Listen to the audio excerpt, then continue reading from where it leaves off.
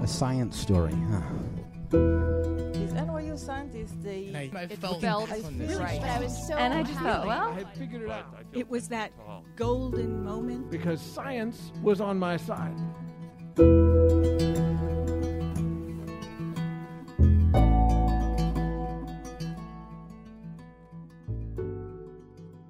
Hey everyone, I'm Ben Lilly, and welcome to the Story Collider, where we bring you true personal stories about science. We have shows coming up in New York City, special event next week, March 3rd with Springer at the Bell House, and March 18th is our annual Brain Awareness Week show at Littlefield. Also, March 23rd will be in Atlanta. More info at storycollider.org. This week's story is from Erin Barker. It was recorded in February 2014 at American Junkie in Chicago, Illinois.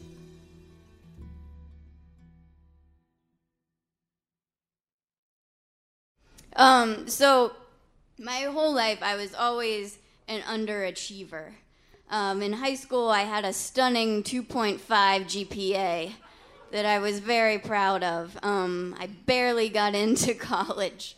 And I liked hanging around people who were serious students, though. It made me feel a little bit smarter. And I would go out with guys. My type was national merit scholars. That was what got it going for me. Guys who got really good SAT scores. That was what I was into. And they were guys who would, read serious literature and see important films, which they would drag me to for my intellectual betterment. I saw a movie called The Pianist, which has a hilarious title, but is not hilarious at all, it turns out. One guy dragged me to see Miyazaki's Spirited Away.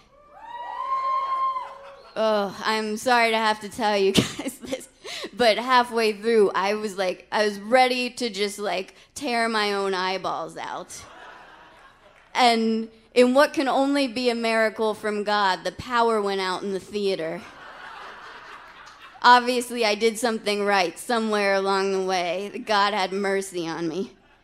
So after high school, I kind of started to realize that going out with these guys was not making me feel smarter. It was making me feel dumber and bored, and I wanted to do something else. I wanted to go out with somebody like me. I know, it's terrifying, isn't it? So I went to college. My first day of college, I met this person. I met Kurt. And I knew right away that Kurt was different from those guys in high school because, first of all, his name was Kurt. I mean, if your first name is Kurt and your last name is not Vonnegut, you're probably not the greatest mind of your generation. Let's just be honest. And second of all, we met at a party. And it was not like a party where people talk about documentaries and drink wine. It was like a party where people did keg stands and bong beers and stuff like that. And the third sign was that the first story he ever told me was about getting arrested for open container and it being hilarious and awesome and totally worth it. And I was like, this is it. I have met the person I'm supposed to be with. And I knew as I looked into his beautiful hazel eyes that I was never going to read another book by an author named Jonathan again. And I was so happy. It was an amazing time in my life. I saw the movie Dodgeball with no judgment. I watched an entire season of Family Guy in one sitting. Leave me alone, I was 18. I drank so much Natty Light. I ate my weight in Gushers fruit snacks. It was amazing. But after a while, I started to wonder if maybe Kurt was a little bit too much fun. One night, I woke up in the middle of the night to a warm and wet feeling. And I realized that Kurt had gotten so drunk that he had wet the bed with me inside of it.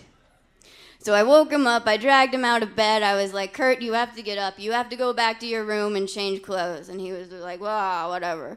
So I changed the sheets, he comes back, he's removed his contacts and put on glasses, but he's still wearing his urine-soaked clothes. I was like, no, you did the wrong thing, Kurt, you have to go back.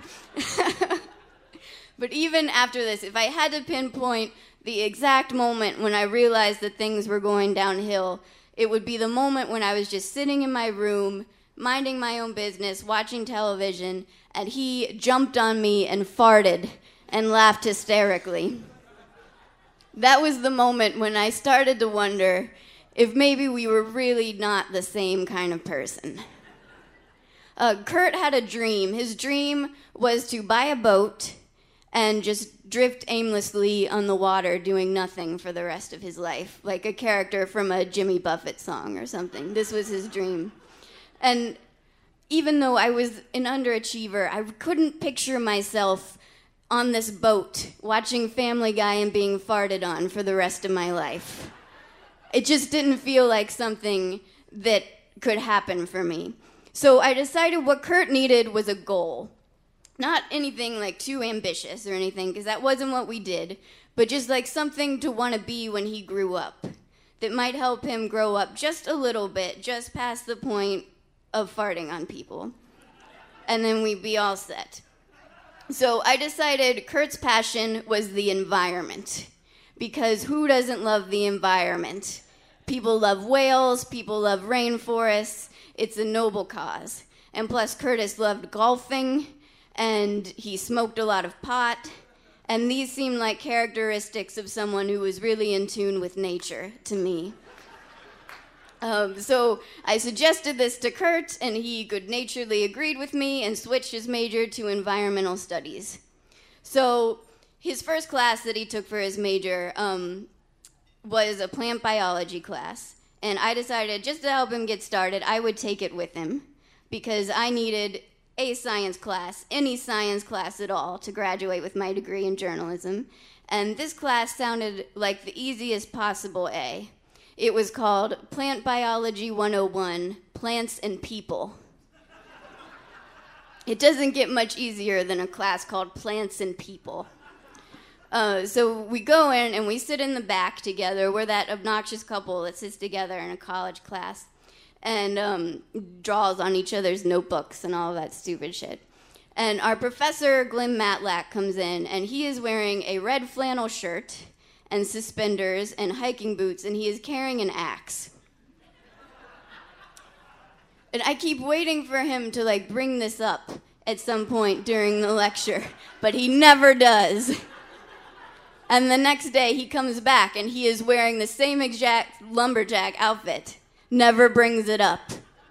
The whole semester, he wears this outfit, never once mentions it in class. And we're so afraid that he might be insane that we don't want to ask him why.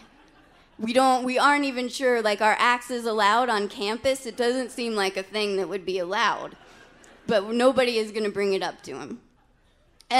But once I stopped thinking about the axe, which he just casually lays on the podium while he lectures, I start paying attention to him, and he's talking about forest fragmentation, which is a thing that I'd never heard of, and it's kind of blowing my mind that I never have, because he's talking about how, when humans move into the suburbs, forests get fragmented, and this means that animals with large home ranges, or the areas that they wander during their lives, will wander outside the forest and into human territory where they can be in danger. And then because of forest fragmentation, there's also less interior forest, and there's more edges, which means that light and wind are penetrating the forest more and totally changing the conditions of the forest so that it's not habitable for some species of animals and plants. And then forests are more susceptible to pollution and fire and invasive species and all of this shit. And I'm why does nobody know about this? I never knew about this. My whole life I thought that living in the suburbs was the environmentally friendly thing to do. I'm not in the city smogging shit up, you know what I mean? But I've suddenly realized that, despite all of my recycling and my curly light bulbs and my futile vote for John Kerry, I am actually fucking up the environment with my shitty suburban lifestyle. And my mind is totally blown by this. And I look over at Kurt to see if his mind is blown too, but he is either not impressed or stoned or asleep with his eyes open. It's hard to tell which one. So our big project in this class is to get an aerial photo of our hometown from the present day and an aerial photo of our hometown from when we were born, and compare the two and map out all the forests and kind of write this paper about how they've changed and fragmented and the effects on the environment. Kurt decides that it's too much trouble to get the aerial photos, and he makes up all of his numbers for his statistics. He just pulls numbers out of his ass, and he goes back to watching Family Guy. But I get super fucking into it. I'm like mapping shit out with my compass. I'm taking meticulous notes. I'm getting like very concerned about the eastern wood rat. I'm having a lot of feelings.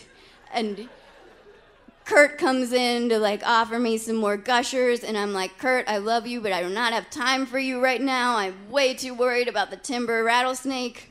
You're gonna have to take it out of here. And I work harder on this project than I have ever worked on anything in school. It's crazy. And then when we get our papers back in class, our professor, Glenn Matlack, has scrawled across the front of my paper in red ink, "You have a future in this." And I'm stunned. Nobody has ever told me I have a future in anything, much less fucking plant biology of all things. And then Kurt, the one who is supposed to have a future in this, by the way, has a D. And he looks at our papers and he's like, well, I guess the D is probably not that bad since I made all of it up. And I'm like, yeah, that's probably true. Glenn Matlack was wrong. I did not have a future in plant biology. Although, as a journalist, I did write a bunch of articles about the logging industry in southeastern Ohio, which resulted in my most badass moment in my short career as a journalist, which was getting yelled at by some guy from a logging company who hung up on me. It's the ultimate thing as a journalist to get hung up on. But I also did not have a future with Kurt, though I would not realize it right away, and he would eventually realize it before I did.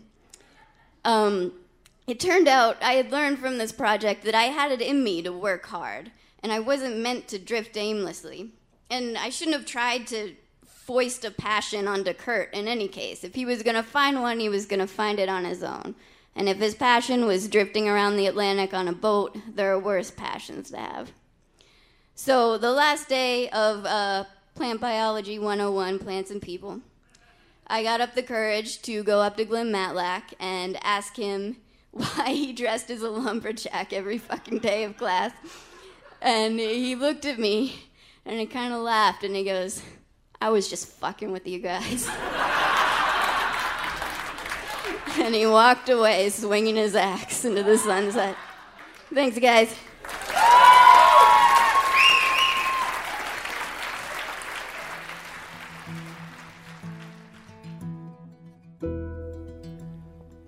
That was Erin Barker.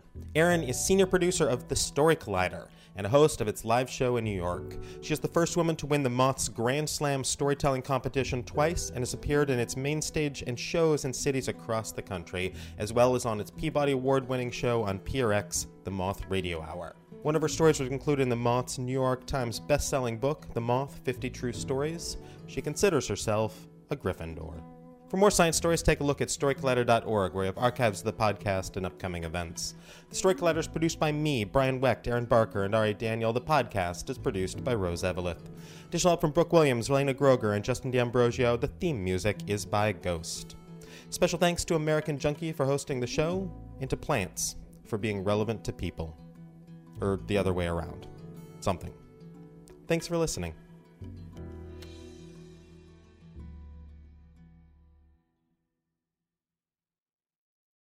When you visit Arizona, time is measured in moments, not minutes.